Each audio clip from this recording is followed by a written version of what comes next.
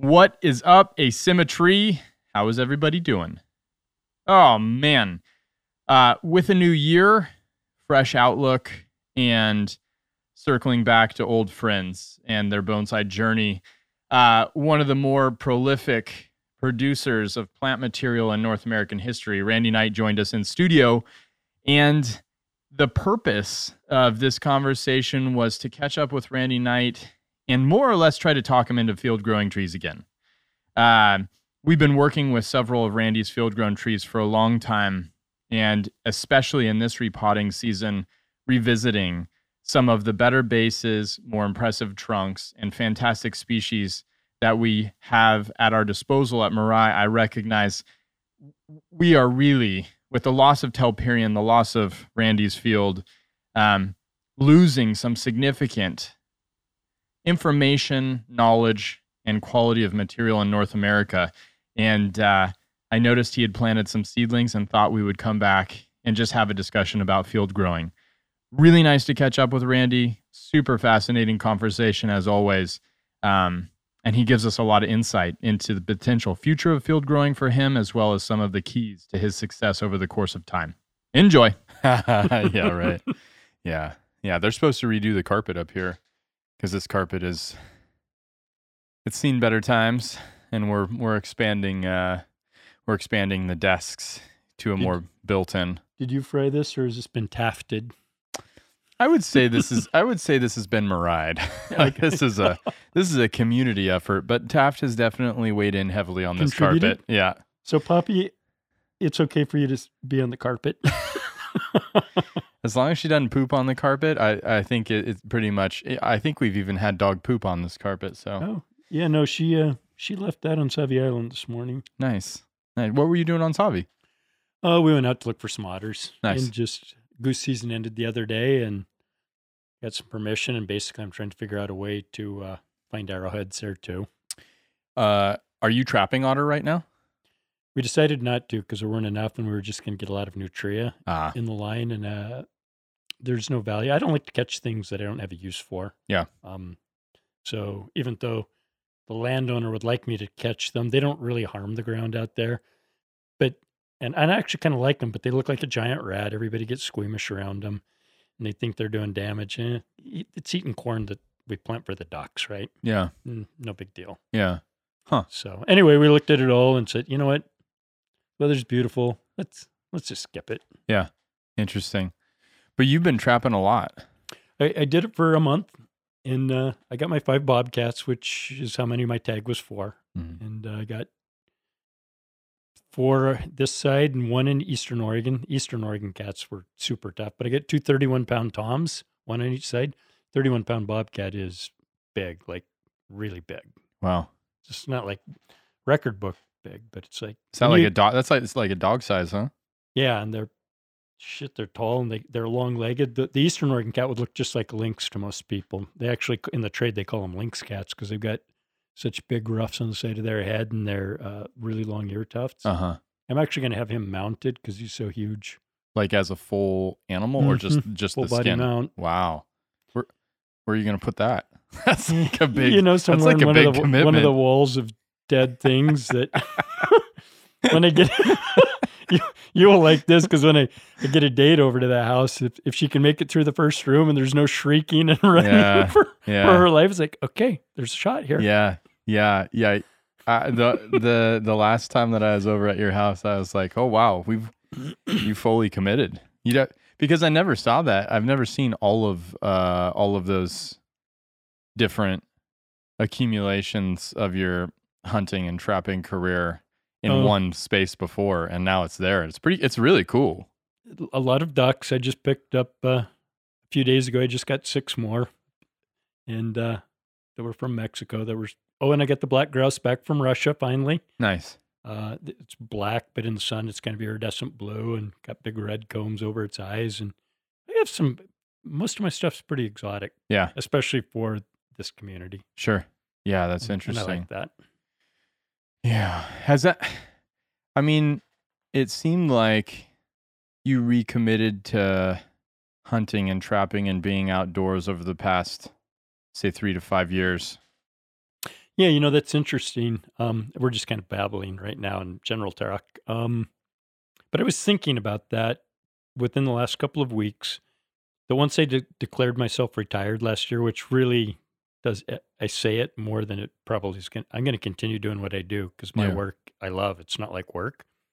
But if I'm frugal and I didn't do a bunch of trips and stuff, I don't need to work again. Mm. But my monthly expense is quite low. Yeah. Everything's paid for. And when I was living in that rental, which I lived in rentals after my divorce for a little bit too long, but which was good because I hate the word decompress, but I just kind of rolled out and just with no particular passion for anything. Everything just kind of faded, and it could easily have lasted a little too long. It did go for a year and a half too long, I think. Mm. And then once I got that house again and started rebuilding it, now I have things to do. My list is longer. A lot of it I don't want to do, but it has to be done. There's still a few things I need to finish, the fireplace mantle and some kitchen cabinets, but all of a sudden I'm back. I've got all this stuff to do and things I want to do, and everything's just happier. The sun is brighter, the rain is less bothersome. Yeah. And I decided I was going to run a trap line for the first time since '88, last August, September. Got the gear, and I knew that it was going to be hard. I was going to work Eastern Oregon, and I figured I can probably do this for 2 weeks before I get burned up. But I made a month. I got in shape a little bit. I lost like 11 pounds and Wow. started climbing. Everything is up over there, just like trees. And I was in brand new country in Central Oregon I'd never been in. And the thing about bobcats is they're everywhere, but they're not as easy to see, and they're not out in the open like a coyote, so you don't see them. Right. And they're so well blended, though, that you could put one in the Walmart parking lot, and if it doesn't move, you don't know it's there. Mm. They leave hardly any sign. They're alone, mostly a solitary animal.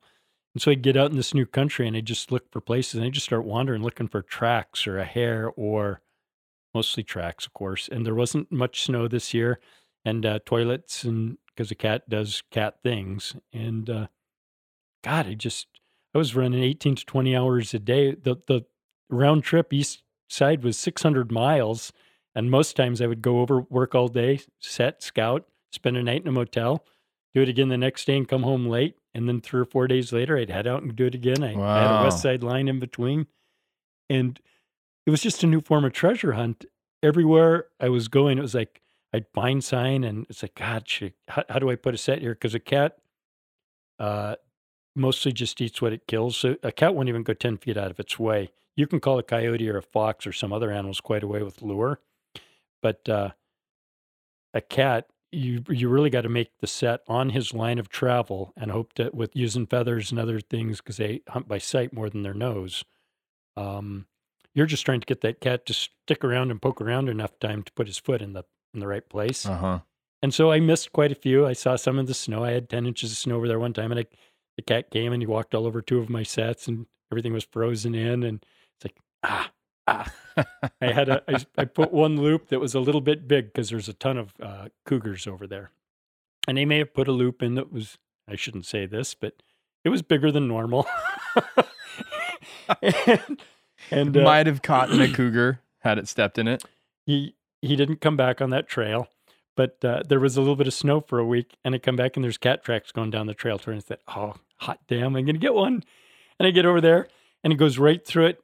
And it was probably a 15-pound cat, walked right through a 13-inch snare loop, stepped right through it and kept going, didn't break stride. And I looked at that. How does that possible? He didn't even brush it to the side. I thought he must have jumped over, but the snow didn't lie. It's like, yeah. They are so precise. He stepped right through a 13-inch loop, never even brushed it to the side. Didn't. It's like, huh. Wow.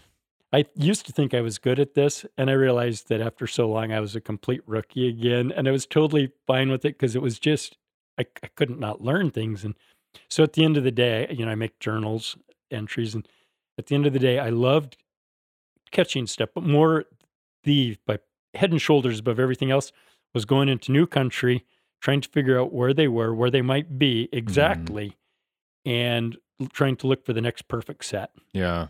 Interesting. And I had lots of sets for a long time, and I got 5.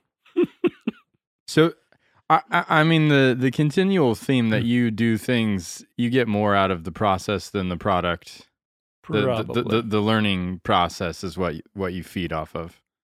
learning, and I may have mentioned it here before. Somebody one time was listening to me talk and said, "Oh, you collect experiences." It's like, Yeah. yeah, I do, and I love to learn, and even rebuilding the house, which sometimes gets gruesome. It turns out there's always something I've got to learn to make it happen, and I guess that's one of the things that cranks my wheels. But you've rebuilt several houses now. 3. I was just telling Diane to give me a right here that I got one more house in me. I decided last winter. I don't know where, how, or why, but Jesus. I just do.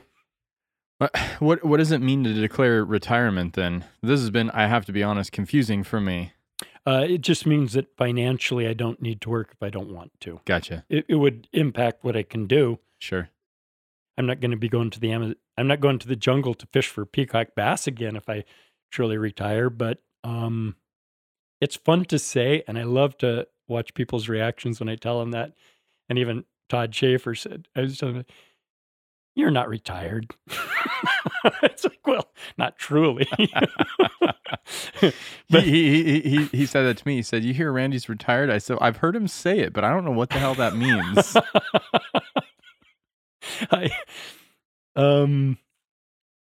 Retirement to me doesn't mean getting a beer and picking up a guitar and trying to learn music on the couch. Yeah. Something tells me that's not really your That's MO. not how I'm going to retire now. Yeah. So, With all the, I want to talk to you about field growing primarily because there's such like a expansive interest in deciduous material right now. Just came out of nowhere from my perspective, but I did want to talk about in terms of new territory, the abundant loss of collecting grounds in Colorado from the fires. And does that mean that Colorado as a resource is significantly limited now from collected material? Does it mean there's new territory to be found? Like what does that mean when all that territory burns that has such good collecting? for me, it means that known locations and hotspots are gone. Yeah. And some of those were just ones that were more readily accessible on the level that I do it. Mm-hmm. But if you're collecting for yourself or modest numbers, you want to go out and get 10 trees or something. If you're willing to walk 3 miles, you can go into ground that's never going to be hunted and it probably never will be collected. Yeah. Let's be honest. There's not that much. A few years ago, we kind of worked each other into a little bit of a frenzy. Oh, got all the new excitement about collecting. Everybody's out there doing it. Those people have all come and gone, right? Yeah. Nobody else is really doing it, to speak of. The collectors that are out there really, their game didn't come up. It's plateaued or gone down for the most part. Yeah. I can think of one guy that's pretty active at it and getting some good numbers, maybe 2. Their markets are limited. They're where they can keep them and store them and manage them is limited. So from that perspective, the American mountains are never going to get collected out like they did in Japan. Yeah. Now, if we had 200 or 300 years of that could be different. Sure. This year there was a place that burned up my Engelmann spot.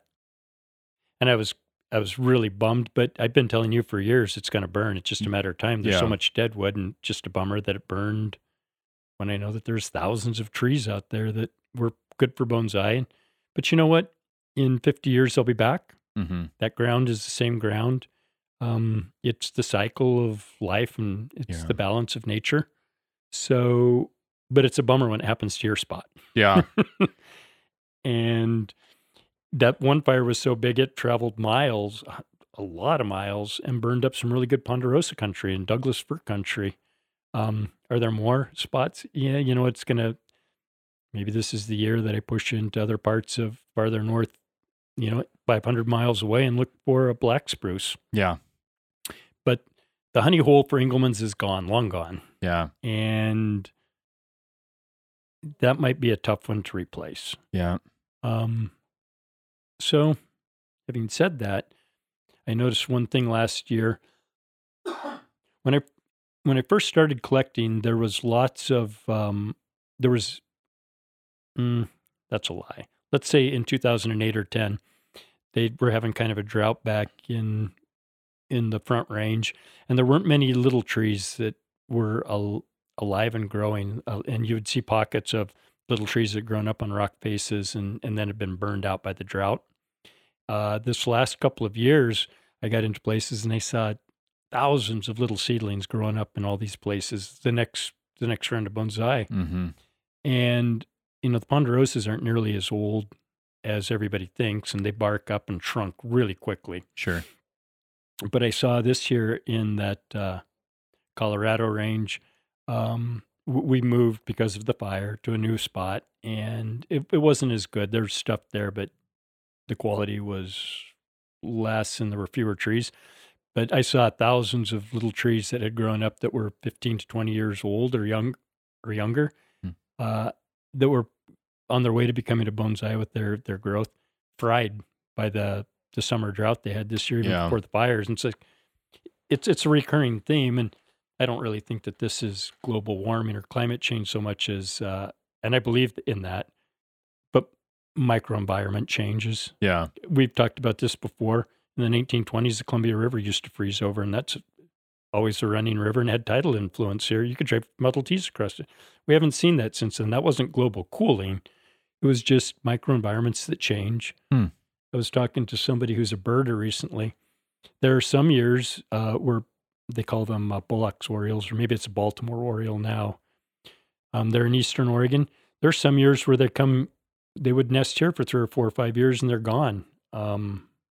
It was just a migration that came here. It was the same birds that came back and nested, used the same nest 2 or 3 years in a row. And my father's in a big beech tree.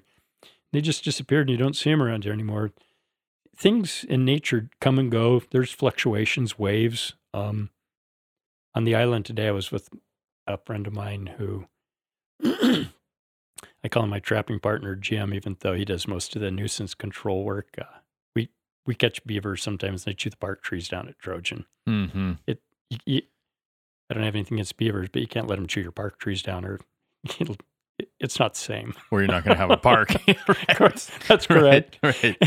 And he used to raise exotic waterfowl, and so we were talking about all the different kinds of ducks that are here today that weren't around when we were kids, and now snow geese there's so many of them that not all of them migrate down into the Central Valley of California anymore.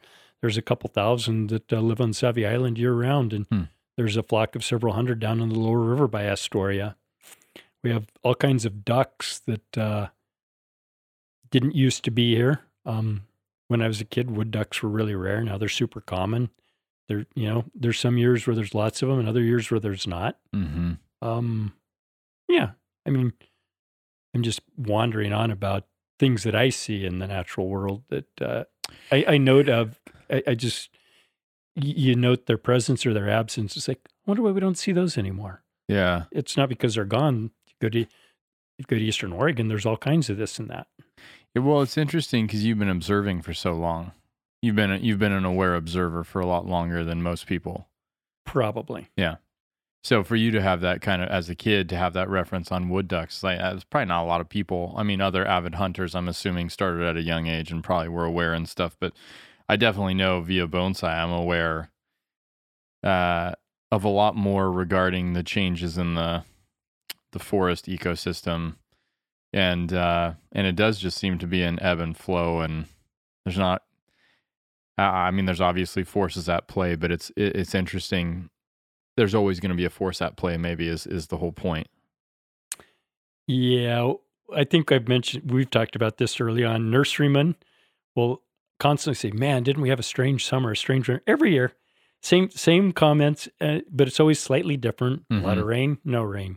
Super cold, freezing rain, didn't happen. It's always something, but you can always predict that they're going to say, man, wasn't that a shitty season? We just got our clock cleaned. And again, the next year and the next year. Are you still in the Nurserymen's Association? I am. Nice. That's how I get my permits for shipping, and so that I can legally send things to California and all the other, little inspector comes out and sets his traps and looks at different things and tells me I've got this or that, and because I don't really spray for insects at my place, we catch all sorts of crazy shit, but never the bad ones. Yeah. So I keep getting, Huh. and you got to have a pine shoot moth and my sod certificate. and Right. There's a couple other things. They look for brown snails, and I don't remember. You catch, they ever catch boars and boring beetles? You see those? No, but we don't trap for boring beetles. Gotcha. I know they're out there because I've seen them hatch out of trees before and fly away. Yeah. The little emerald green ones, and it feels like I don't know that I've ever seen one of the juniper beetles, which are kind of root beer colored and shiny and small, kind of like a ladybug. Yep. Little bigger. We caught a couple of them last year. I guarantee they hatch out because every year I lose a limb somewhere on a tree, and I go in and it's like, you little barkers. 6 of you. Yeah, that's really a bummer.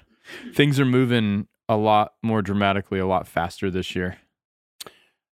So the big Walter shipment just went out yesterday for the East Coast, and we Mhm. loaded out about 250 trees, maybe less than normal. But it was so nice when I was done. George Biddle was out and hanging with me, went out to the farm, and I started reorganizing things, and I went back and I leaf blowed it, and I was looking at things. Geez, I need to fertilize. It is honest. There's bud break on lots of the deciduous, almost all. Yep. We fertilized last week. It was time. It was just like, man, potentials were growing, leafing out at the end of January. All the deciduous are pushing, larches are pushing right now. And it's early March. It's always whenever this happens, it's like, gosh, I hope April and May hold up because this is going to be a bummer otherwise. It's freaking 75 degrees in the greenhouse today. Oh, I can believe it. It was like 58 or something yesterday, today too. Yeah.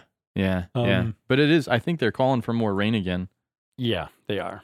I think about when you used to have the field and you'd have to kind of deal with these conditions. And this was these kinds of conditions when you were digging in the field every spring were a nightmare because it was shortening your digging season and capacity to get trees out of the ground safely or whatever. It just compressed it. I mean, I feel that pinch with repotting, but at your new place, you have some larch stuck in the ground and some things that are kind of growing. And for a long time after you finished with the field, I didn't know if you'd ever revisit it. Are you thinking that you might grow again? I want to grow again, and I just can't help myself. I mean, you see that corner of my yard. I got 400 seedlings in it for 2 years. I have them crammed in so tight that I didn't use individual tiles. They're laying on 1x8 boards. Oh man, a tree every 6 inches, and so you're into it. You're motivated. Yeah, I can't help myself. I fucking love to. Yeah, I love to touch trees. Yeah, and I was just looking at them earlier because I got all those big olive stumps now. Right. And I pruned a bunch of stuff last year, but most of those trees went in. It was like smaller than a pencil. At the ground level right now, lots of them are 1/2 to 3/4 of an inch, and it's 2 years. And the first year, they don't do anything. Yeah. So last year, they did well. If I fertilize this year and let them grow, I'll probably let them grow, and it'll be crowded. But I would expect I'm going to have over 1 inch, 1.5 inch trunks, and probably at the roots, well, it might be 2 inches. These are larches primarily?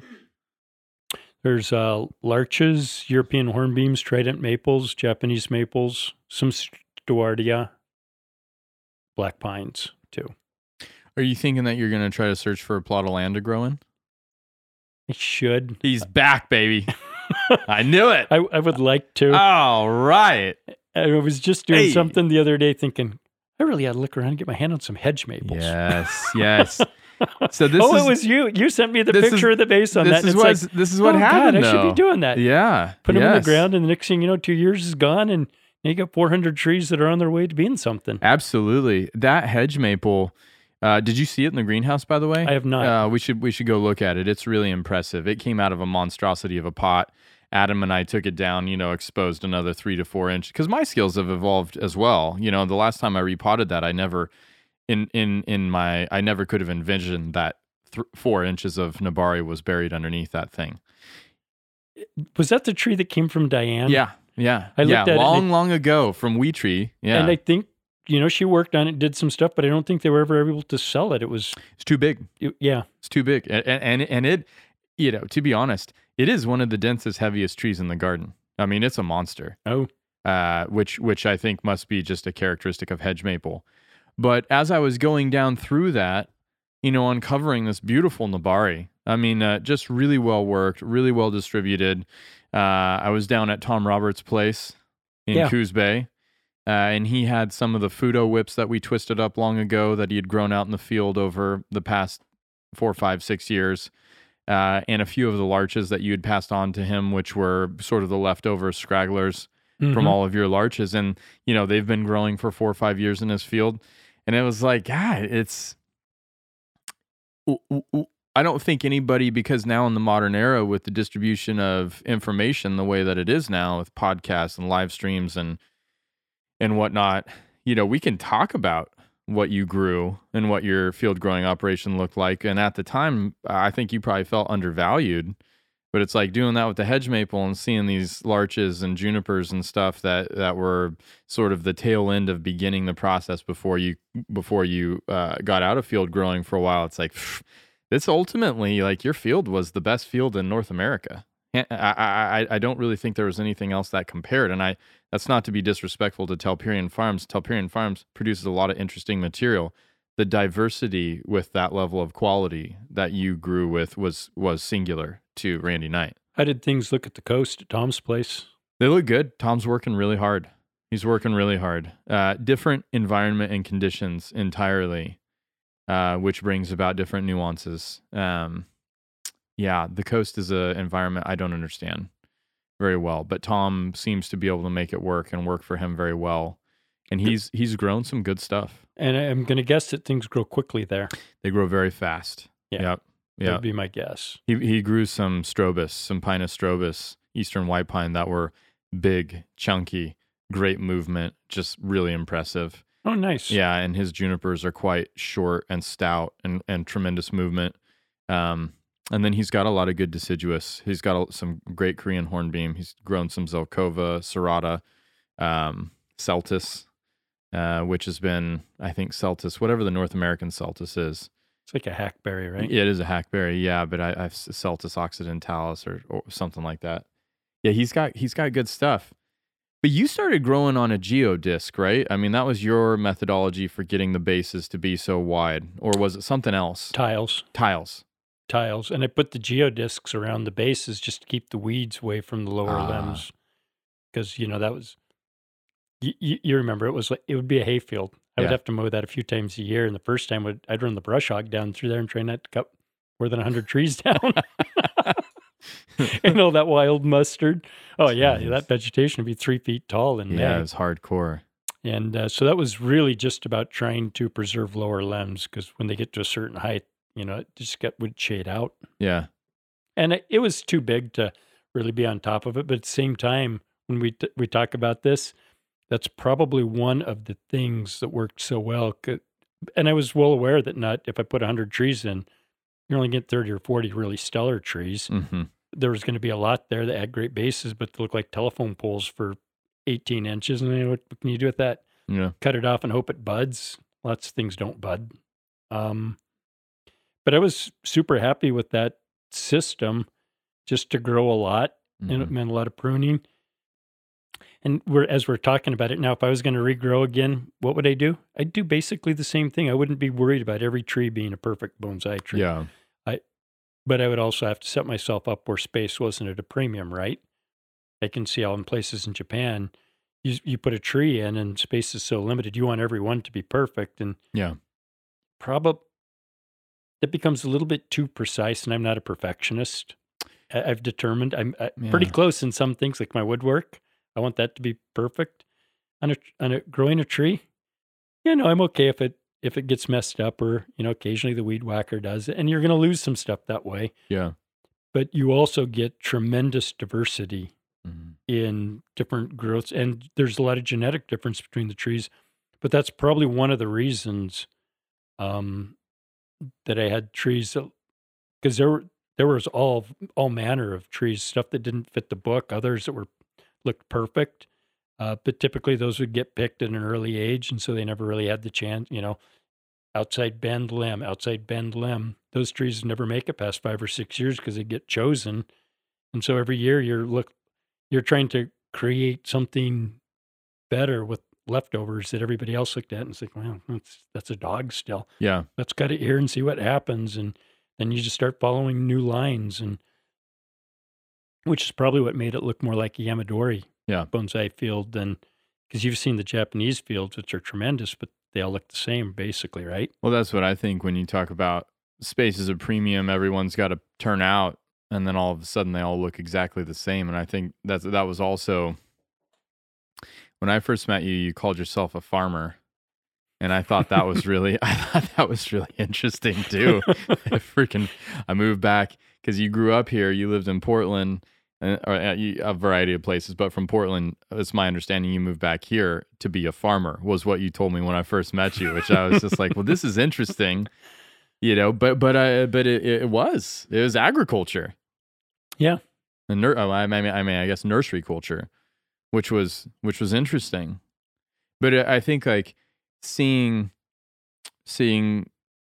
because you used to raise pigeons, hunt a lot, all that stuff, and then the pigeons, sort of disappeared and hunting waned, and it was almost just collecting for a while. And now you've got pigeons again. You've got trees that you're growing outside in your front yard. You're hunting and trapping in. It's like, are we going to get to see the second iteration of Randy's Fields? I feel it coming. My koi live in a swimming pool in the backyard because they live on a rock pile. Yeah. I'm building a koi pond with Big Daddy Gamby later this summer. Are you? We'll see if he actually pitches in, but I'm going to build an above ground 4x6 ponds and get him out in the sun where I can look at him over the deck and shift the pigeon loft to under the shade and probably make it bigger, because last year I had 8 or 10. Now I've got 42. Yeah, there it is. Yeah. Those they get busy. Yeah. At what point does expansion of all of these different interests become too much weight? Because you've been through it once where you've expanded and contracted with your interests and the size and the scope. I mean, you had a lot of responsibilities when I first met you. You had a lot of pigeons. You had a big growing field. You had a lot of Yamadori. You had a lot of things going. It necked down to a very streamlined number of things that you were doing, even in terms of a home to take care of. Now it's necking back up again. What changes this time? When does it become not so fun? I won't know until it happens, but when that happens, I'll be quite aware. But you can usually sense it coming. This kind of goes back into ties back into my earlier thing of all of a sudden I'm just back, my passion for life has just come back. This will sound a little bit, I'll just say it. I do really well with not having a significant other. Mm-hmm. I mean, I like women and like to spend time with them, but not having all the responsibilities, and the kids are out of the house and gone, and I don't have grandkids, which I'd be okay with, but I'm okay with not. Yeah. I just look at that whole thing was a phase, and it was a great phase, but I moved on. You're in that phase right now. Yeah. And everybody reacts to it differently. The last gal I spent a lot of time with, she was all about her kids and grandkids, and that was her circle of life. And that was suffocating to me. I had good kids, great kids, good grandkids, everything about it, but I didn't have any freedom. Yeah. And now it's like, you know what? I work pretty hard and long, harder than most people, I feel, to be able to do what I want to do. Mm-hmm. And then to not be able to do it because we babysit kids on Saturdays, so most of the summer weekends we can't go for a weekend trip. It's like, it's kind of a bummer. It's beautiful weather. I want to go fly fishing, or I want to go camping, or I want to go whatever. Yeah. Rafting. And the fact that I have more free time. This has come up before too in every relationship. God, they'll edit this out if they want. It's like when you work for yourself and don't have a normal 8 to 5 job, and your partner does, your partner is going to hold that against you. That's going to become a thing, because it's like, what do you mean you're going to sleep in till 9? What'd you do today? I took a nap. You took a nap. Yeah, but I still worked 12 hours today, right? Right. You drove to Portland, worked for 7.5 and drove home and all that. But yesterday I got up at 7 and I worked until 9 p.m. Yeah. And I had lunch a couple times. And what did you do? Oh, that's right. You were home at 5? Right. And On the so that was weekends. always a problem. And I think that it could be overcome if the conditions are right and you have the right partner and everything just melds. But I'm not holding my breath for Yeah. that. So one of the things I've learned in the year since I was last kind of partnered up, is I can do what I want when I want, and that did not wreck my ambition or my productivity. And you know me, there's a lot of stuff that I do. I like to work really long and hard at it, and then have a couple days where I don't do it. Mm-hmm. So when will it become too much? My house is mostly done. It's a small yard, so it can't get too much bigger. The farm is, in that half acre I lease. By the way, there's still 700 trees there this year. Last couple of years after the Walter shipment, it looked devastatingly empty. Plucked chicken. I was about to say that. Like a plucked chicken. I asked Adam, I said, how's it look? He's like, I gotta say, there's a lot of stuff still there. And it's like, oh, good. I gotta get out there. I haven't been out. I haven't seen the olives yet. Oh, you're going to like the olives. Some kid just sent me a picture of some olives that were collecting in California, and he didn't have the heart to send him a picture of mine because it's not the same, buddy. Yeah, I got those same pictures too. Oh, and did I you? was like, well, I thought, yeah. Say, well, it's a good start. Got to Mhm. do something, but it's like, oh yeah, you're going to get your clock cleaned. If you Yeah. Anyway, having said that, where was I? Oh, yeah, the last couple of years, it would be all empty, barren, black mat. And it's like, it would be kind of the inspiration for, I need to get busy and get out there and do it. This year, there's a ton of stuff left over, and I got a lot of Telperion. There's still a couple hundred Telperion deciduous trees that I salvaged after the fires that need to be dealt with. What are you going to do with all those? Sell them. Yeah, there you go. Actually, I'm going to keep 8 or so for myself, and I've got another group of about 25 or 30 that are all potential keepers, but I only need 3 or 4. But I think we talked about this one time. When I looked at all the stuff that was down there, I realized that if I want to keep, because all my other good deciduous trees, I've got one trident maple left out of all that field stuff that you keep working on for me and making better. Everything else, at some point, the money got enough. It's like, let it go. I'll get another. And then pretty soon I didn't have any more. So most of these Telperion trees, I'm guessing, are 10 to 15 years old. Yeah. So even if I started with what I've got now, that's a lie, because I actually have 6 trees in my side yard that I kind of cherry picked and put in the ground. So I actually have some little gems for me. Anyway, I looked at all that and I thought, you know what, this is the perfect time to set some things aside, and I can rework them and grow them out. Mostly I got to fix the roots on their trees. I love the Telperion stuff, but it's different than mine. Yeah. And the roots aren't going to be as good.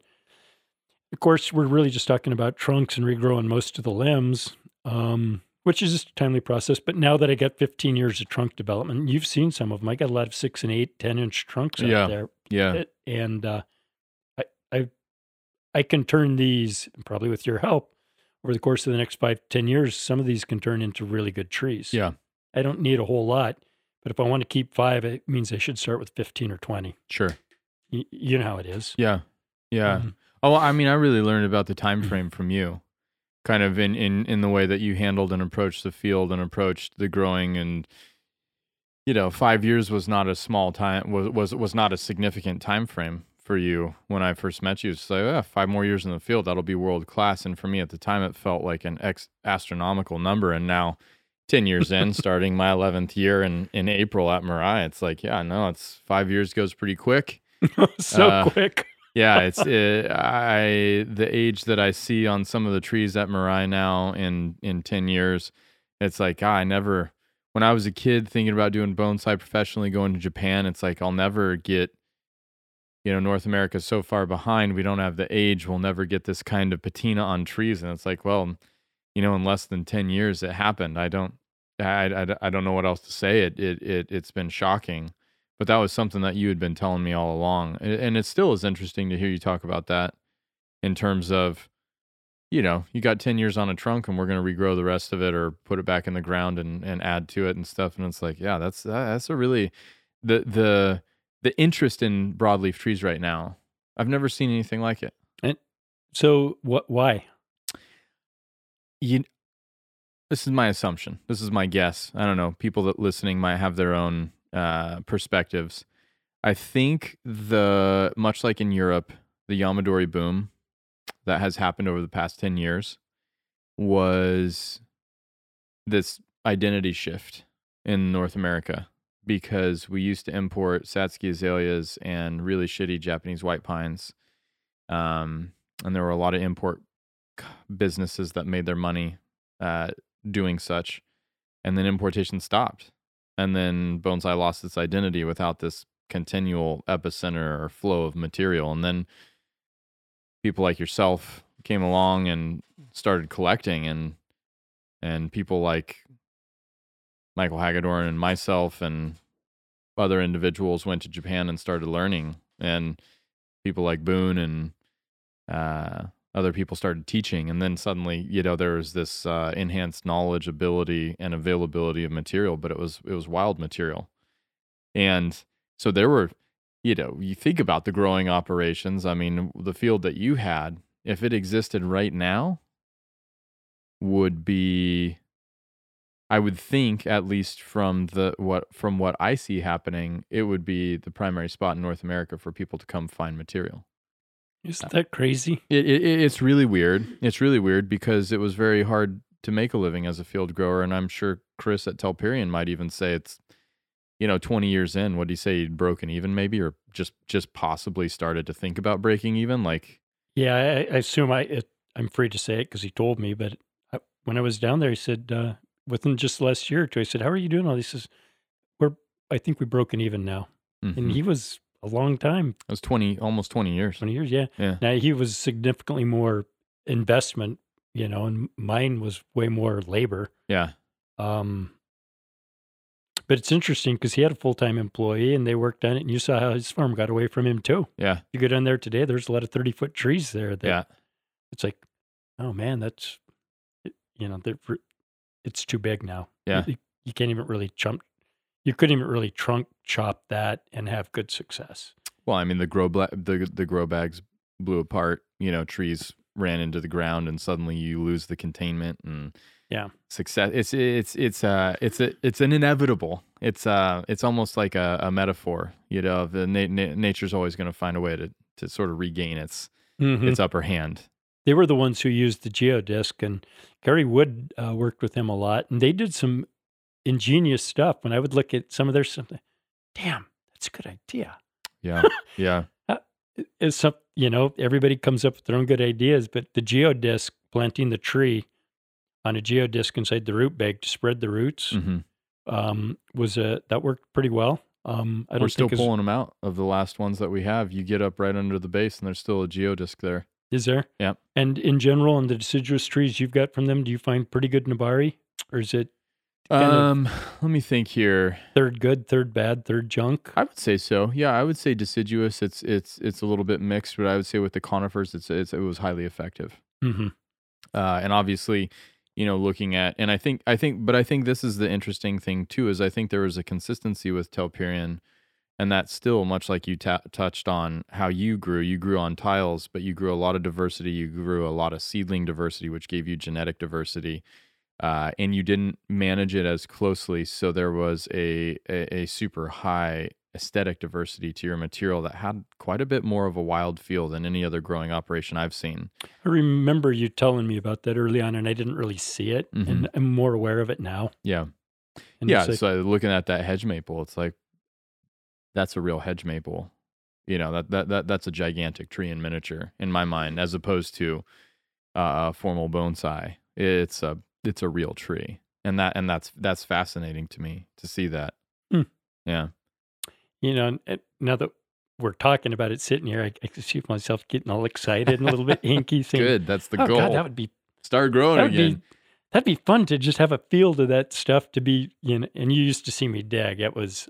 I'm not a. It was an event. I am not a bonsai Mirai gentle bonsaiist. No. I would be more of the. I hate to use the word hack, but I move stuff quickly, and I would pop those trees out and I'd clean them up. I was teasing Adam about the hedge maple. I said, so when you guys were cleaning 4 inches, did you use the Sawzall? And I'm joking. God, no. But this is what's required. This has helped me diversify my understanding of the roles in bonsai, though, because it really is. At some point, like you're the heavy-handed approach is how you get things done. It's how you grow things. If you're trying to do stuff alone and you only got so much time, you're going to find ways to cut corners that still work without massacring your stuff. Yeah. Yeah, but you almost have to. You almost have to understand and accept that the growing process is a little bit crude. That's not the time to be super refined in your approach, and you don't have to have beautiful wiring to grow good bonsai. You have to be growing a lot of trees. At least that's my impression. No matter how hard you try, you're still going to have a lot of attrition. And there's a lot of trees that, no matter what you do, are just never really going to. You could put a ton of time into a specific tree, and it's still just going to be a so-so tree, right? Yeah. And at some point, you've got to look at it. A funny little man in the nursery industry one time told me, he says, just remember, you can't keep them all. And you remember when you first came here, you're like, and Jason too, and I just don't understand how you could sell these trees. And it's like, I'm okay with it. And that's just how I rolled. And it's like, the process, the collecting, the nurturing, the getting things up and started, that's the joy, the passion, the thrill for me. And without thrill, then why would you do it? Yeah. I mean, I punched a time clock in a mill after high school for a year, and it made me realize, I'm not really fit for the time clock world. Yeah. And it took me a long time to work out of it, but yeah, God, just the joy of going out into the field, especially at this time of the year. I remember Diane Lund used to come, and she would pick maybe 100, 120 trees, and she'd start in the row, and I'd start digging. And by the end of the day, I'd have at least 50 or 60 of those dug out, or even all 100, and we'd have them in her trailer in her van, and she'd be driving off with them, and we'd pull them out, and she and I always used to joke. I'd look at her and say, there's no good trees left in the field. And she'd laugh out loud. You tell me that every year, and I come back and I get 100 more. Yeah. And you're pulling them out, and we would find things like that every now and again. You pull a trident out or something, it would have really crappy roots. And it's like, you don't want this. We're going to burn it. Yeah. Throw it away. It's not, let's find another one. And sometimes it'd be, but the top is so perfect, we're going to go with it anyway. And then other times we'd dig junk trees out that I was going to throw away or move. And it's like, God, it's just terrible top. But look at the base and the Nabari. And it's like, a 2-inch trunk and 8 inches of root mass, and it's only 2 inches deep because it's on the tile. And it's like, okay, we got to give this one another shot. We're going to hack it off and hope it buds. Yeah. And that was just fun. That was a treasure hunt of its own kind, right? Yeah. The digging process of uncovering what you couldn't see. You said Diane was one of the best people that you ever worked with in terms of working over a field and finding the material. She had a good eye. She could go down through there and pick good trees, and I'd walk along and I'd see those even from 100 feet away sometimes.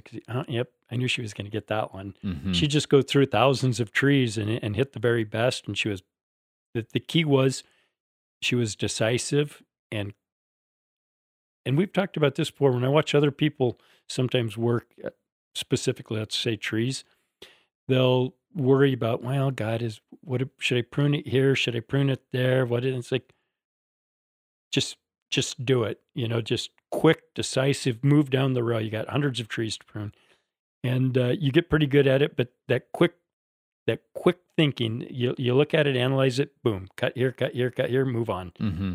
And that's probably an acquired skill. Mm-hmm. But the same thing, as far as selecting trees, we talk about the Japanese professionals and other people that would come out to the farm, even come to the can yard now and look at the collected trees. They get overwhelmed and shut down, and pretty soon you get people that they want to get 30 trees. You get 4 or 5 good ones, and then pretty soon they're picking crap, and it's like, okay, we're going to have to help. And I'd say, I think you should do this and do that. And you're kind of delicate and polite about it, but you could literally see them they just lost their minds. Yeah, poor decisions. Their ability to focus and be decisive. Calibration, the capacity to calibrate in that overwhelming state is really, and it's hard to explain. Like, I don't know why you don't have that mechanism, where you lose your center in terms of your visual expectation in the scale that you function at. But That's, I think, your unique capacity. One of the unique capacities is that you never really lost sight of you never lost your bearings in the whole thing, and that was like pretty impressive. Yeah, and that probably just luck. Yeah. Maybe, Yeah, I maybe. learned it. Yeah, I who don't knows? know, but probably just shit house luck. Yeah. Yeah. It's good to have shithouse luck. Yeah, you should take luck anytime you can get it. Luck is good. Yeah. Well, that's exciting. Yeah, I think, but it's frustrating for me too to think about, the change. And again, I don't know what the change is. People come up to me or reach out to us with Mirai Live, and they're like, "You guys are doing a lot more deciduous work now." And it's like, well, we're doing deciduous work because every survey we ever put out there, any questions or the emails that we field are people saying, "Can you do more with deciduous? Can you teach us more about deciduous? Can you, and the questions are about deciduous." And it's like, well, listen, I studied with Kimura. Mr. Kimura worked with conifers. He worked a lot with deciduous, and people just never saw it. And even if he didn't work a lot with deciduous, I saw a lot of deciduous. I was around it. I was immersed in it.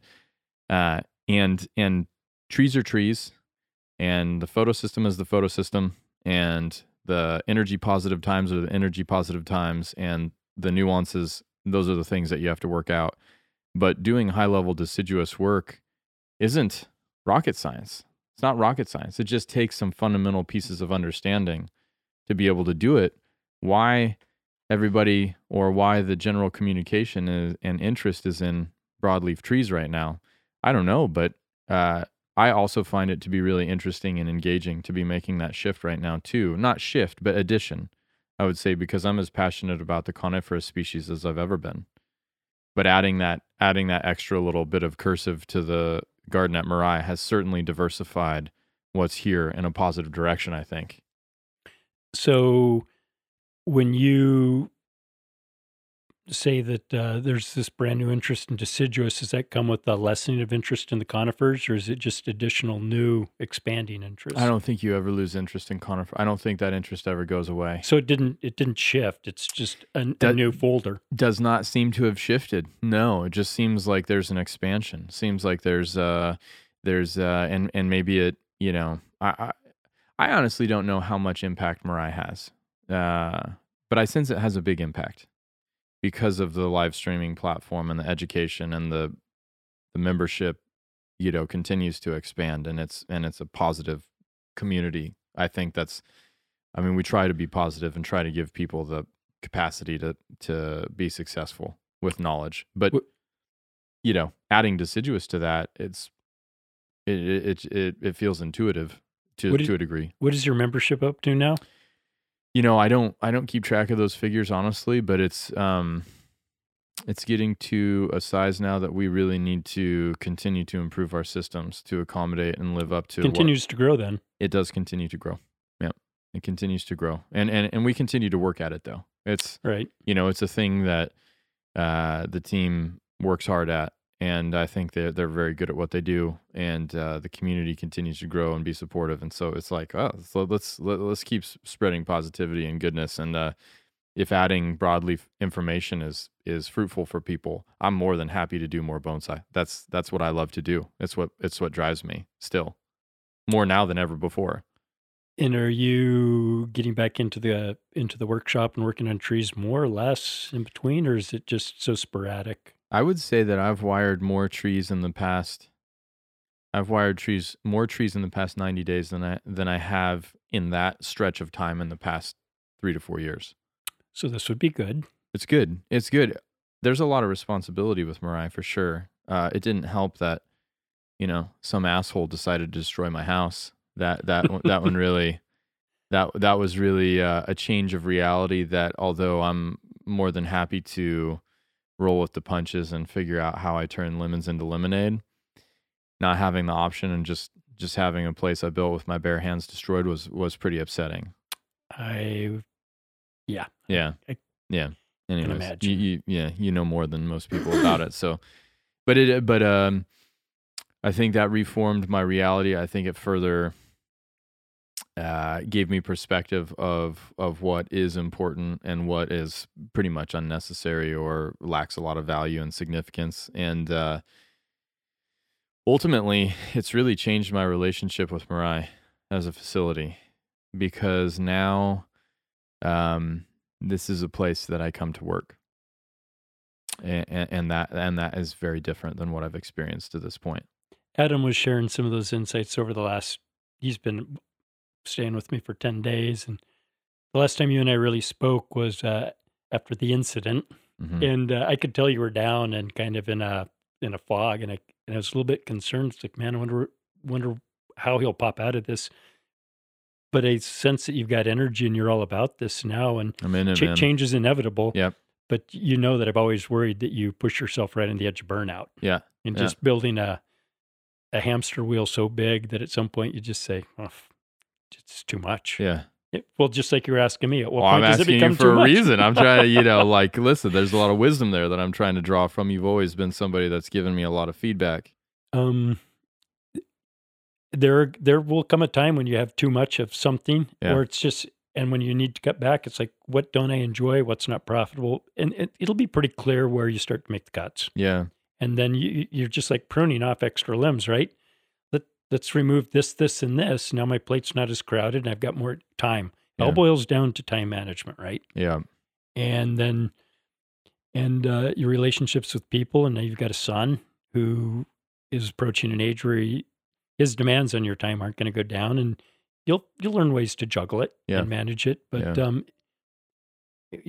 60 years from now, you're still going to be, man, what am I going to do today? Is it applesauce or is it the canned peas? Yeah. Right. Yeah. Right. Well, I feel like I have to be honest. I feel like I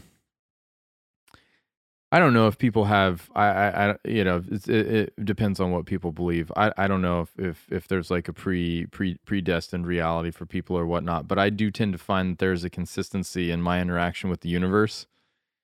This is super woo-woo, but I'm going to go here. There's sort of a predetermined manner in which I engage with the universe. Flow of energy, karma, destiny, whatever you call it. And that is, it tends to, highs and lows. I tend to run in the middle of all things. Just, that's where I will come back to. So, I feel like the universe has been good to me. Despite dealing with, I would say, a lot of extraneous circumstances, I don't in any way feel upset or shortchanged, and it generally works out to where I could make a decision that would completely and totally royally derail me, and somehow the universe has seemed to protect me to this point. So house got destroyed, but other things have worked out in ways that I could never have imagined, and so it's like, okay, all right, I can run in that middle ground. I'm okay being there. So you create most of your destiny, and when things go sideways, it's up to you to get it back on the road again, right? Yeah. And deciding how you're going to do it, and whether your glass is going to be half full or half empty there. And Sure. so you just have a high energy level, and you're ambitious, and that cures all sorts of things. Mm-hmm. Look at the guy or the person that's not ambitious and it's like, God damn it, the house is destroyed. I give up. Mm-hmm. I'm moving. I'm doing this. And or you just think, that sucks. This is how we're going to work beyond it. Yeah. It's out of my control, but I'm going to fix that Yeah. to the extent that I can. Yeah. And I have seen you run down and burned out, but I know that in one part of your life, I don't know much about it, but I know that you're back in the game again, and that's got to Sure. feel great. Yeah. Because you knew that I used to worry about that. I would say, dude, gonna be you should really get the out there and the hermit shake on the the hill. tree. Something will fall out. You'll see. The hermit on the hill. Yeah, you did used to worry about the hermit on the hill. Yeah. No, And that was kind of a thing, was it not? The hermit at the end of the road. I don't know. I don't know if it was a thing. I think I very much can exist in solitary scenarios. It doesn't mean that it's good for anybody. Maybe it's good for some people. You're a lone ranger. I can be a lone ranger. I guess having somebody to bounce ideas off of, and somebody that unconditionally loves you is a pretty cherishable thing. And right now in life, it's been very valuable for me, to be sure. Yeah, that can help level out a ton of rough spots. Yeah, It gives you something to look forward to, right? Yeah. Right. And you have enough things going on that even if the world's shitting on you, there's always going to be a bright spot somewhere. You don't have to look very far. yeah, And you land on your feet well, and you don't, you'll be fine. But change is inevitable. So, moving through life, learning to embrace change, even if you don't want it, you can't change it. It's going to happen. yeah. And that's interesting. And I you guess don't- I you embrace don't have change a- pretty well. Yeah, Uh, I would say you embrace change very well. And But you did have, but you went through a time where you really, it seemed like, took a deep, big long look at things. yeah, we have talked about that before, 2 or 3 years. And, part of that was big life changes and being a homeowner to not a homeowner and owning land and not really owning anything except my goods and my dog and my truck, Mm-hmm. a little tugboat. And then, that things were like, what do I want to do next? How am I going to come at this? And for me, it was just it took longer than I thought of Mhm. just doing relatively nothing, which is funny because I look at that and think, well, this is what everybody else does. God damn, fucking this is really boring, right. man. If I had bigger buck teeth, man, I would chew my wrist out. Yeah, I just can't get a good bite on that. Yeah, but it's like seeing you now, just like reinvigorated. It's like, was that a recharging of the batteries, or almost like a strategy before the second assault or something like that, where you just sort of got your feet underneath you. I don't know. Being separated from Mirai now is honestly liberating. Not because I don't love this place. I love it more than I ever have. I have more ideas for it. I have more ambitions for it. I have more bonsai as a practice, as a lifestyle, as a expression. It's all for me. It's right now, 10 years in. We start the 11th year. April 15th is when I closed on this place. Stronger now than ever before. But one of the things about constantly being reminded of what's not being finished, done, accomplished is that it started to become a big weight on my shoulders. And like you said, when the hamster wheel gets too big, something's got to give. I didn't choose this as the giving point or the area where there was some space to be gained, but in it there's lemonade to be had. I have in the past, I'm sure referred to Mirai as a bit of a dairy farm with you because the cows got to get milk twice a day. Yeah, right. You don't miss one ever. Right. Yeah. And Or bad things happen. Yeah, but it's also clear that this is how you roll. I mean, if you weren't doing this and you were doing something else, different scenarios, but the same. It would be pushed to the limit. same. It would be pushed to the limit. Yeah. And I understand that because I look at me, I think that you kick my ass in that world, but I'm kind of the same way. Ton of shit going on. I learned it from watching you. I need different things, it's, yeah, I like a lot of different things. Yeah. And so much of what I do though is seasonally, I just finished a couple of months of duck hunting and then a month at the trap line, which had been planned. I hadn't done it in years. Now I'm looking ahead, and I was just telling somebody yesterday, it's like, I'm booked out until the middle of July. I don't really come up for air until, after the spring trips are done. That's what you said. You're like, hey, listen, Eve asked me if I'd do a podcast. I don't have a free day in March. And it was like, fuck, man, that's awesome. Kind of awesome. That's pretty awesome. And they're fun things too. Yeah. Yeah. I do have a day where I have to see the doctor. That's not going to be so much fun, but only a few people will see me cry. There you go. Yeah. Going to Texas to chase sheep next week I'm going. Oh, I had dinner last week with Adam and Jonathan Cross for the first time. I'd ever sat down with him. I had a great, unbelievably good conversation with that guy. I didn't really know anything about him, and we were talking about different things. And he's really he's got a lot of artists that inspire him. Mm-hmm. And he said, "Where are you going?" I said, "I'm going to El Paso, and then I'm driving east for 5 or 6 hours." He says, "You know where?" And I think, Marfa. Oh yeah, God, there's a huge art installation there, and there's like all this crazy modernistic art there. And it's like, huh? No, he is from that part of the country. Yeah, he is. Well, and Marfa's also famous. Yeah, it did not know. Apparently, they have some wild Moroccan sheep running around in the mountains doing whatever they want. Oh, interesting. Just scot free. It's wow. I know it's wrong, Texas is Texas is a whole different universe. right? Whole different universe. Yeah. So I guess, yeah, I'm just looking forward to it. This is super affordable. It's going to be fun. Wow. I'm going to be out there, and this is serious West Texas boondocks too, right? Yeah. Yeah. Yeah. I looked on the map a little bit. It's like, yeah, that is scrub country. That's interesting. What ranch owner ever thought this would be a good place to settle down and raise a cow? You could Seriously. have kept going west. That's gonna be hot. Probably it's going to be warm there now. That's gonna be hot. Although, I heard something just a few days ago that cold spell that they had all the problems with, they ranch a lot of exotic wildlife there, and tens of thousands of black buck and impalas and other temperate species just froze.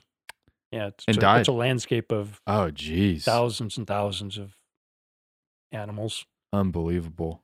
I didn't even think about that. It's the implications of that cold front and the impact that it had on North America was serious shit right there. Somebody, a guy that I went fishing with, he's got a house in Pacific City, and his ripper decided he was going to re-rip it before the big windstorm and blew the sheeting off and dropped 5 inches in his house. It's Jeez. toast. It's a total gut. Oh, But he was saying he can't get a hold of his insurance adjuster because with the windstorm we had, with Texas, with hurricanes, the insurance companies were declaring this was the single biggest disaster for them because there were so many things in different parts of the country at one time. Trying to find an insurance adjuster or a contractor to rebuild your house. Yeah, good luck. It's way out. yeah. Tell me about it. Oh, and the fires. Yeah, it's just one thing after It's another. nuts. Yeah, it's nuts. It's an interesting time. So anyway, we got it sidetracked. We're here to talk about deciduous trees, not about Texan goats. Best bases in bonsai. Yeah.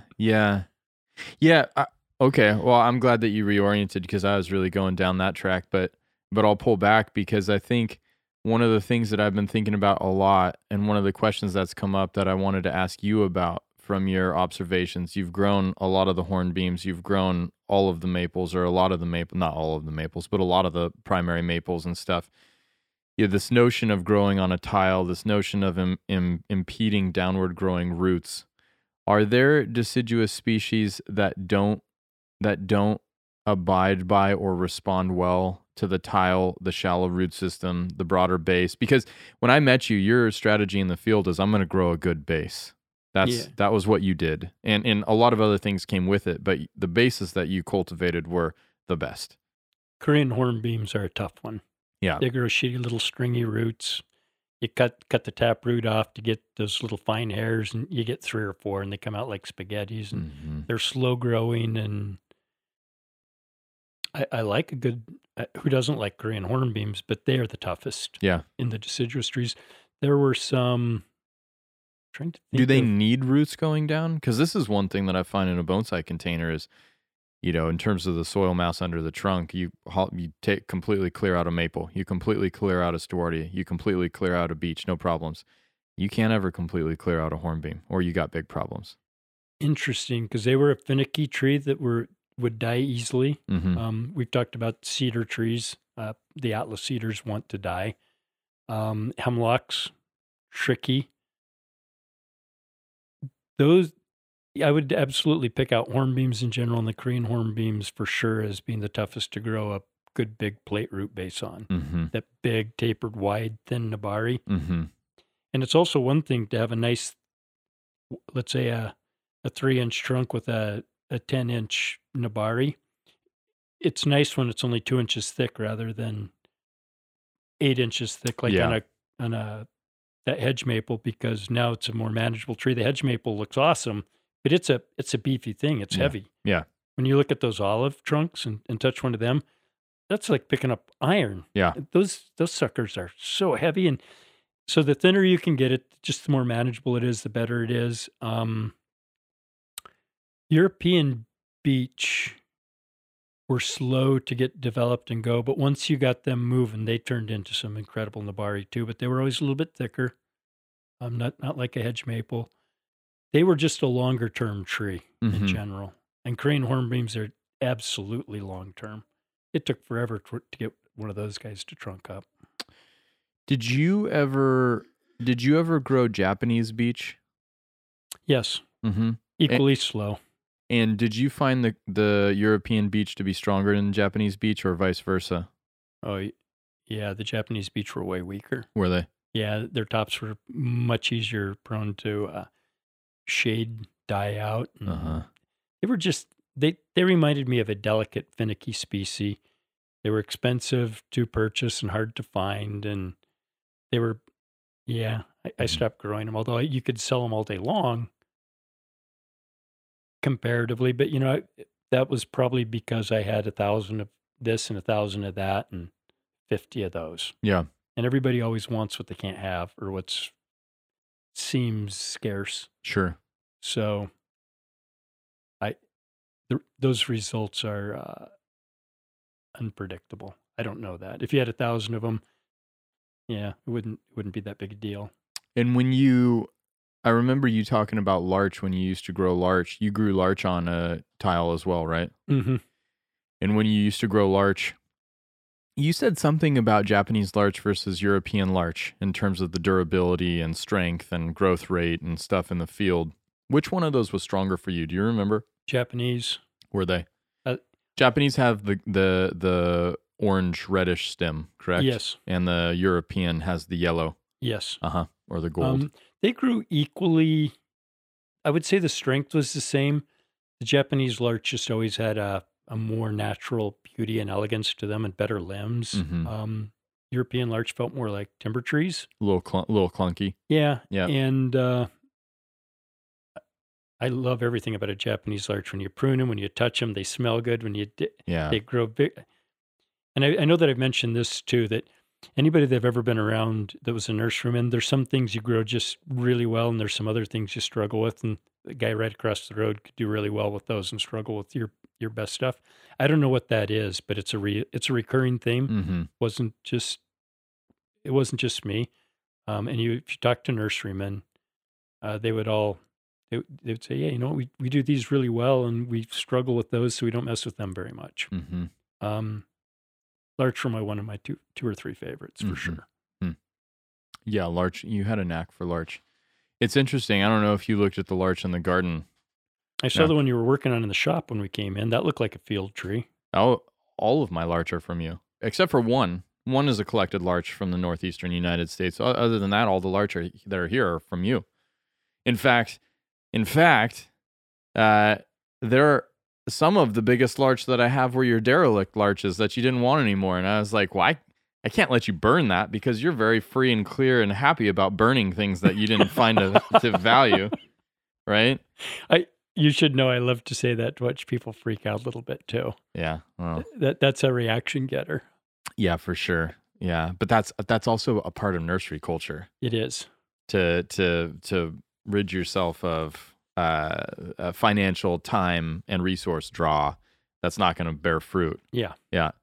And so that's something that you're more accustomed to than probably most bonsai people think that doesn't jive. That's like the antichrist to bonsai is to burn a tree. But yeah, I have, and it's always such a shame after the fact. You had hundreds, if maybe not even, you might have even had thousands of larch in the field that you could walk through, and what I've recognized about larch is every single one of them can be a good tree. And it's like, and now who grows larch? Now where do you get larch? Without Randy Knight growing larch, no larch exists. And everybody all of a sudden understands larch better now than ever before. And you can't find a larch. Are there no larch growers out there? There's no larch growers out there. I went down to Tom Roberts' place and I bought the last of the larch that you had given him. I bought them all. I said, I'll take all the larch. Because you can't get them anymore. And they were awesome. After having spent that time in the field, Tom did a great job with them.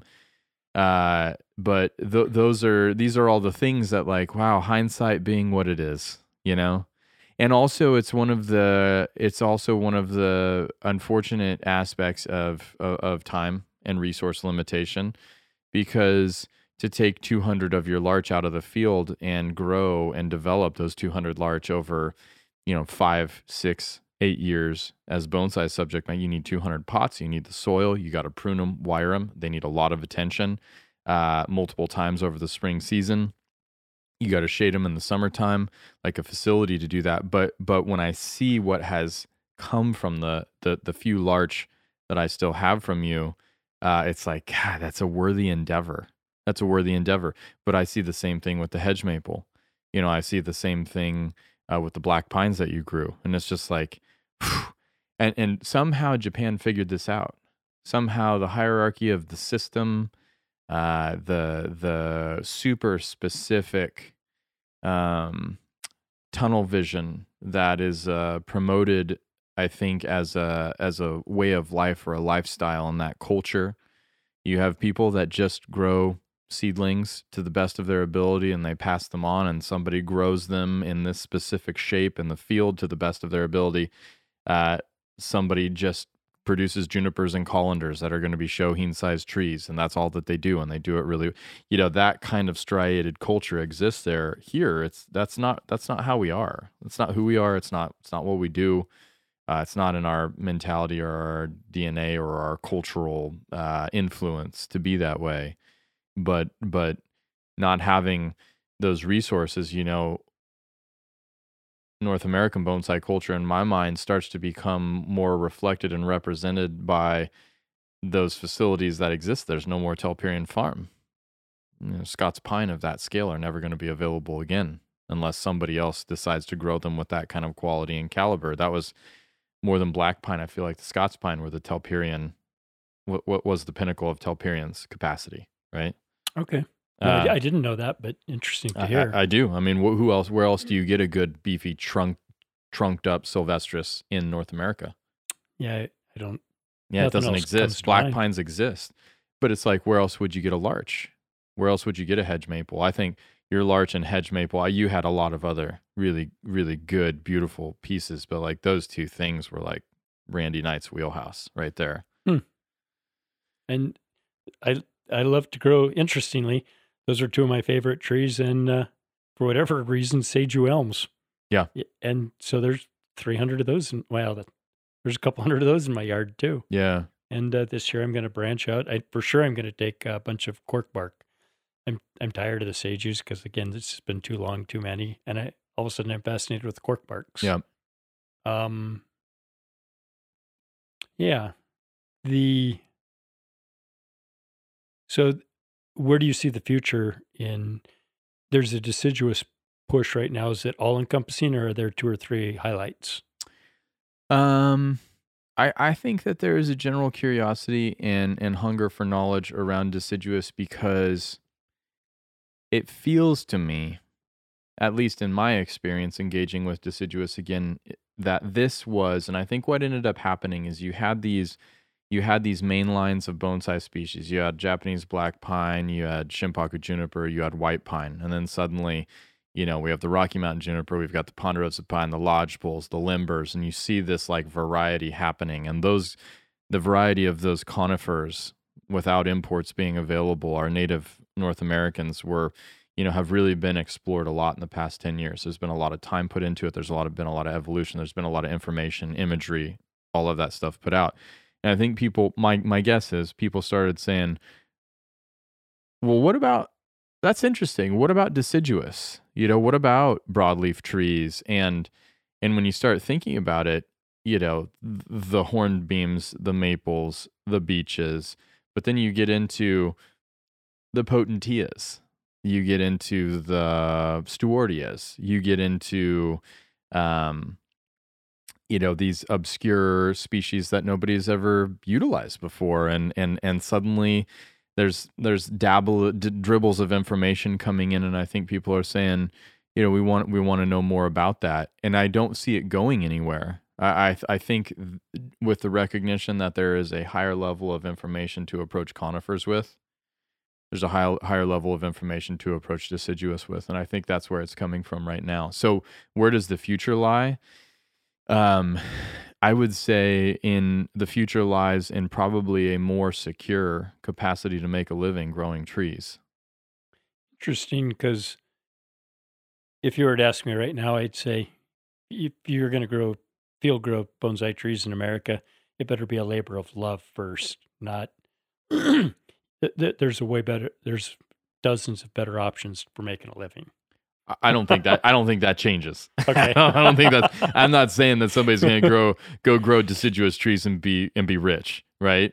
But you did the field because you loved it, not because it ever afforded you the capacity to really. It didn't really make financial sense. It did not. I hoped that it would. Yeah. And it didn't. Yeah. And Chris, like Talperion, took 20 years before it broke even. Okay. Didn't really make financial sense. No.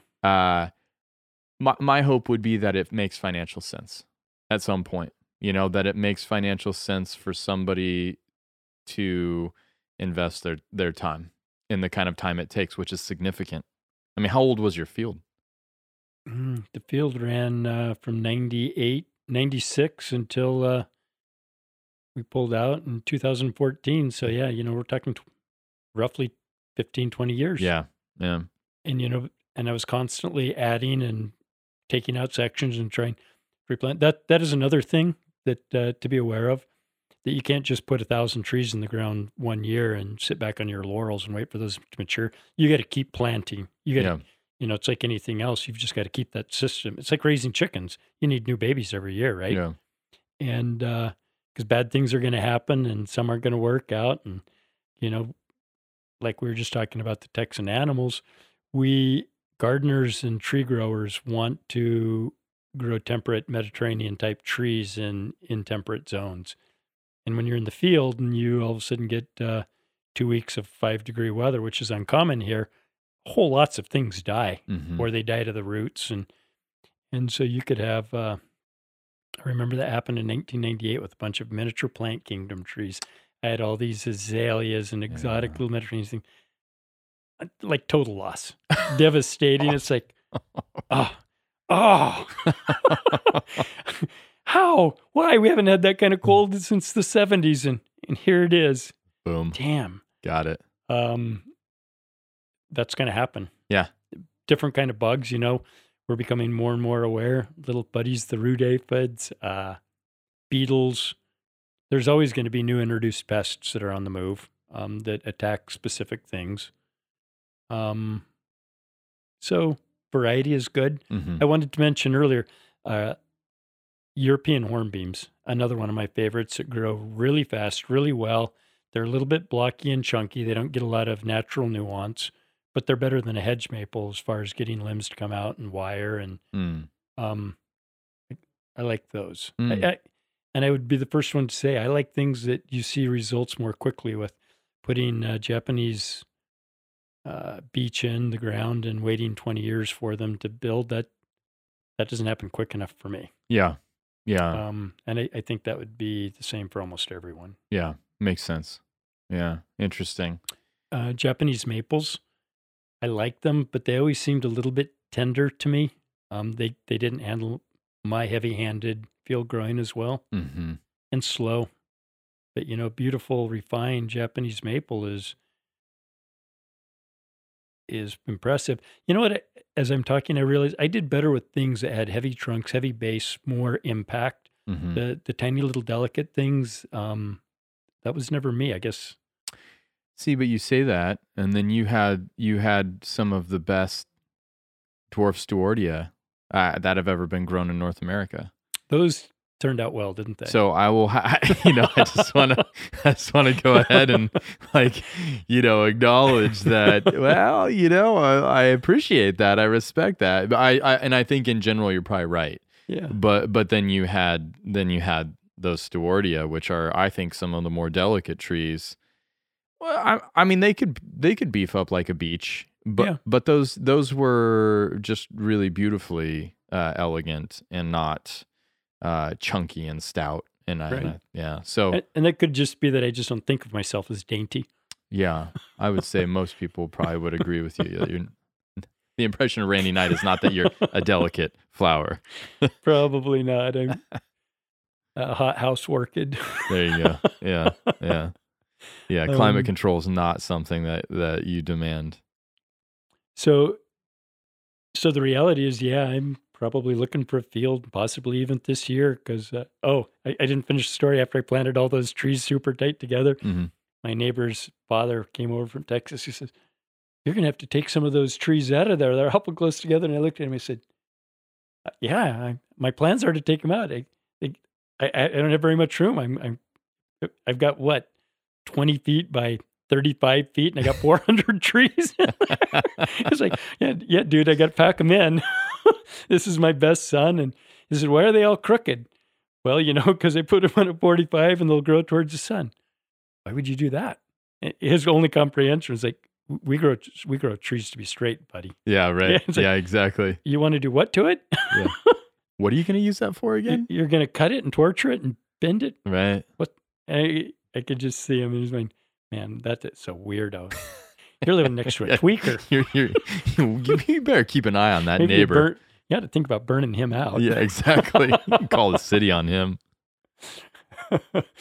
So, there's stuff coming out. And That's from exciting. the Telperion thing, I saved 100 little black pines that are they're probably 5 or 7 years old and 1 gallons, and the same with a bunch of Japanese maples that are just primed to be cleaned up and put on a tile in the ground and grown for 5 years. Mm-hmm. And those they could absolutely turn into something. Mm.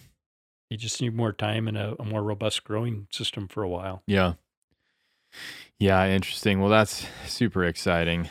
Kind of. I'm thinking, yeah, God, it's a sunny day. I should go out and do something. There you go. There it is. Yeah. Yeah. Yeah. And you think, and so from your perspective, from your experience, almost 20 years in the field, you feel like, no, you feel good about how you'd approached it. Growing on a tile, the manner in which you handled it, you would do it again the same way. Very similarly, Mm-hmm. not as big a scale, not 10,000 trees. Yeah.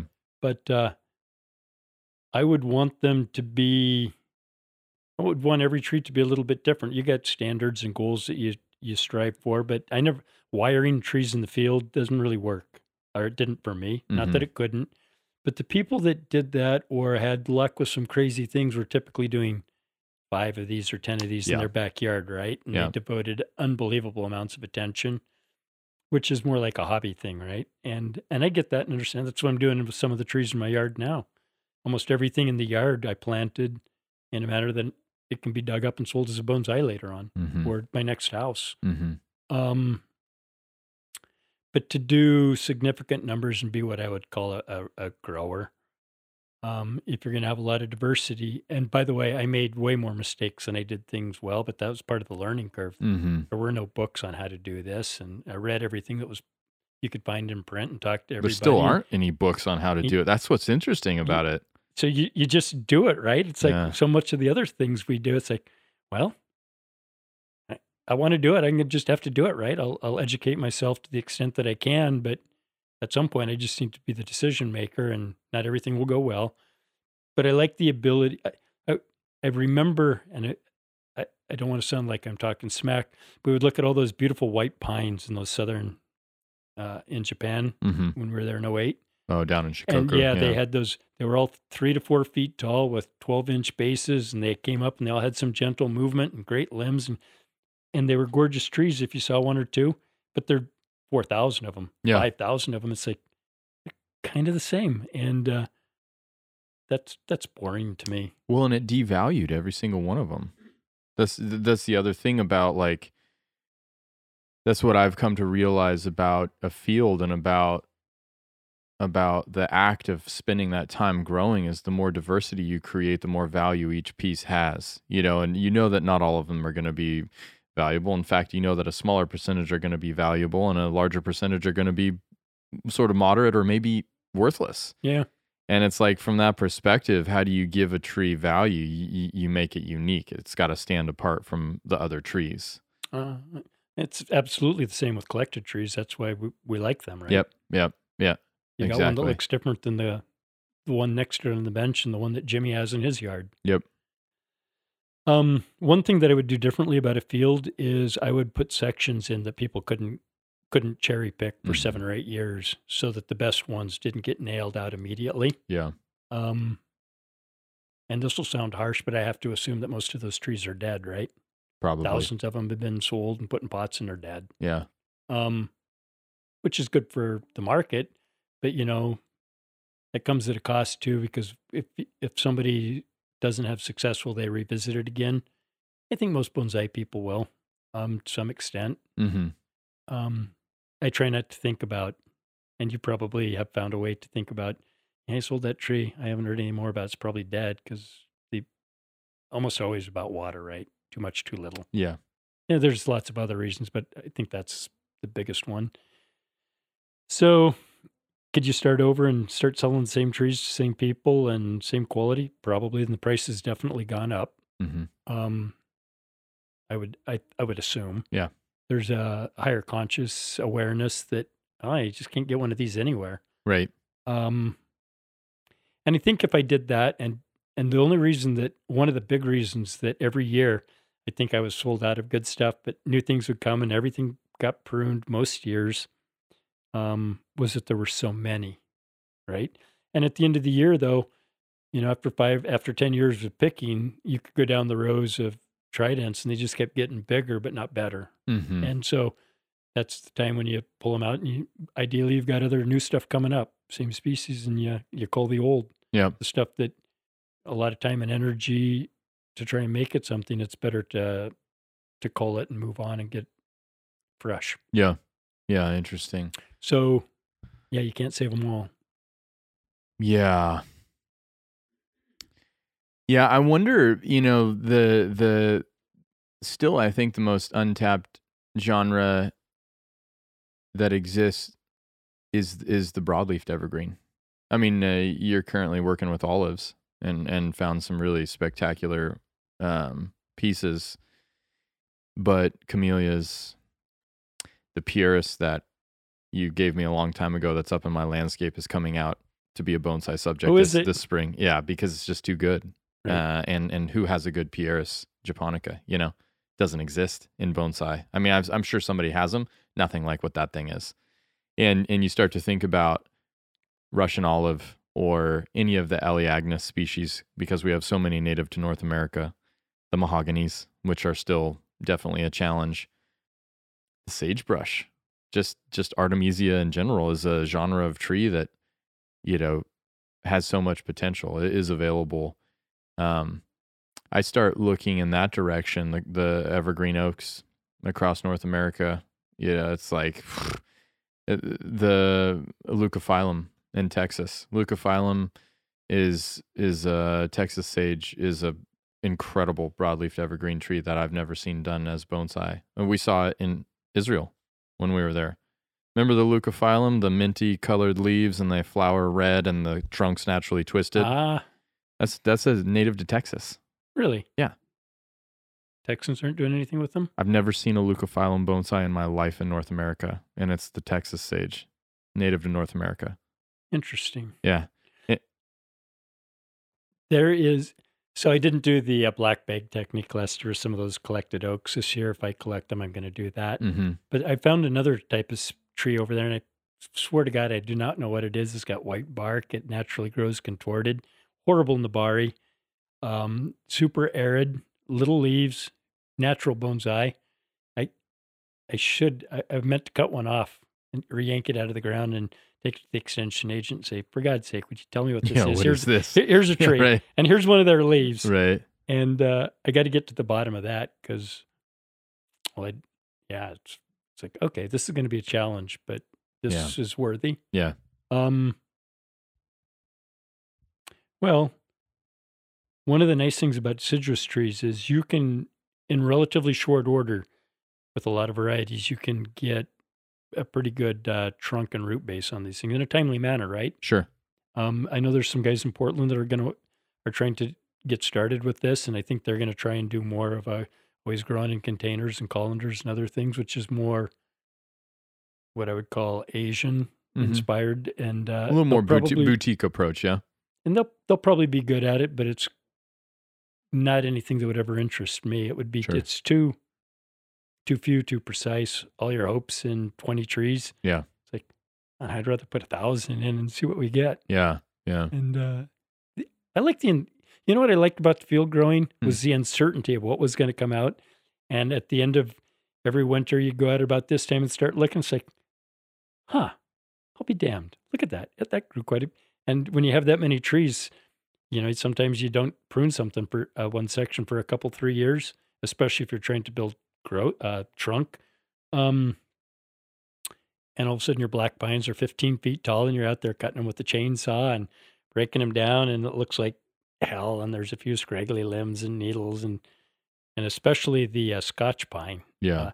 or the shore pine. Mm-hmm. And you come back next year and it's like, huh, well, yeah, a couple died, and 10 aren't gonna be any good, but the other 70 look fucking awesome. Yeah. And now I'm onto something again. And then you're doing refining pruning sometimes, and other times it's with big heavy loppers or a handsaw or your sawzall, whatever. And I'm not a proponent of sawzalls and stuff like that, but when you have a ton of stuff and it's hardwood, sometimes you got to do it. Yeah.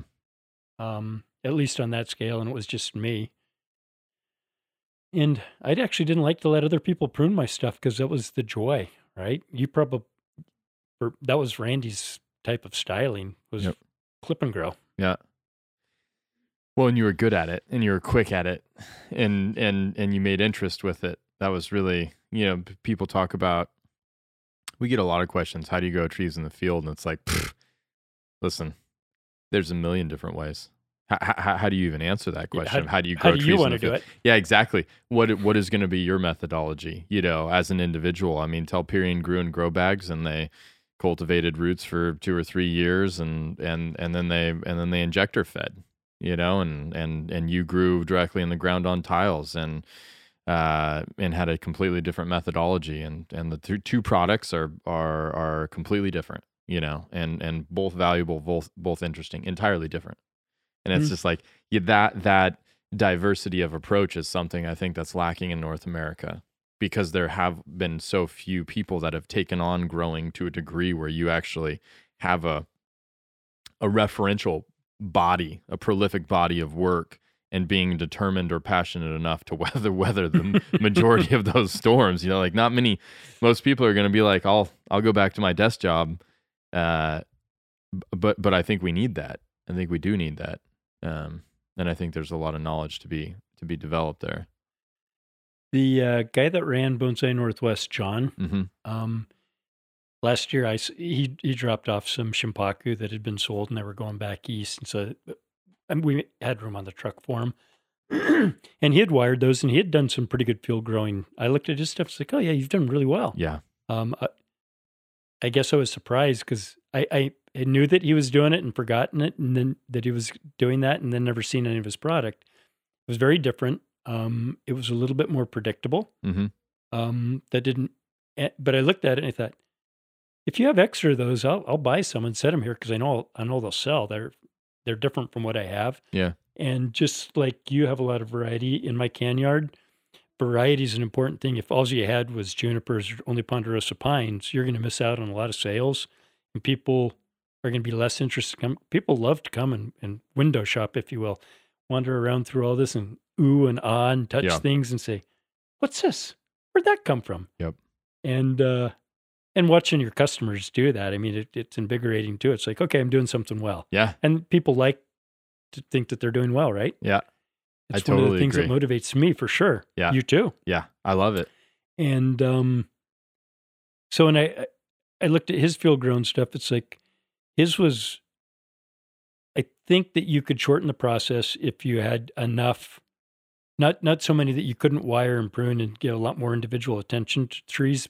That's just not how I roll. Mm-hmm. But if you really wanted to do it, you'd have 100 of this and 100 of that, and you do whatever you were going to do, and you were going to really manage them in the beginning. In the field, the way I did it, if I wired something, you would really have to suppress all the other growth, because new shoots would come up around it, and the wired limb always dies. Yeah. You lose that leader, and then you're almost like you set yourself back a year, because I just didn't make the time to be on those trees. Well, I was landscaping, raising a family, and doing all the things that come with life. So I found a way to do what worked for me. Right. Which was, a lot of other people would come out and just be like, oh, that's just a field of crap, field of junk. It didn't look like a traditional Japanese Trident maple. And again, and one of the frustrating things for you was, man, I pour a lot of time in this and people just don't value it, and you stop field growing. And now the whole point of talking to you is like, hey man, I repotted this hedge maple and I've never found a better base. I've never seen a better base grown on a hedge maple, or, every larch in the garden is something that you grew. And now when you look at them as refined bonsai, it's like, there's nowhere else in North America that you can get this. And isn't that funny that a lot of those were leftovers, but they just had an okay base, but girth and size. And it's like, ultimately, it's like, it just seems wrong to throw that away. It seems wrong to throw it away. Nobody else is going to buy it. I'll take it. And you're like, all right, I'm going to burn it. Or, give me $100 for it. And it's like, oh, $100, I could do that. It's like 12 years old, and now like they're pretty awesome. And it's like, oh, okay, I need to tell Randy, or at least talk to him about the fact that he could start field growing again, and I wouldn't be upset about it. and the fact that you're growing seedlings in your city plot tells me that and you have pigeons again. That was really the moment that I was like, oh, we might see a field come back in this lifetime. I was just the gal that moved here from New York. I think her name was Diana. She'd said, oh yeah, I'm gonna have to drive by your house again. He said, looks like there's a lot going on. It was pretty cool looking. And she says, anybody ever say hi or ask you about that? And I said, yeah, just last night at dark, a woman riding by on her bike stopped to say, those are nice bonsai. What are you doing? And he said, yeah, it happens all the time. And I love that, Yeah. But I love to be outside, and people will stop on the road sometimes, roll their window down and say, God, looks great. Keep doing it.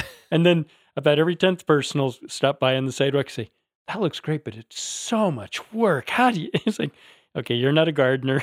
I understand it, but a kind word anyway. Yeah. But it's funny. And that's one of the reasons I kind of like, my location's not great. My yard's too small, but I like being around other people. I would not do as well as the hermit at the end of the road, because I don't want to become the grumpy old man. Yeah.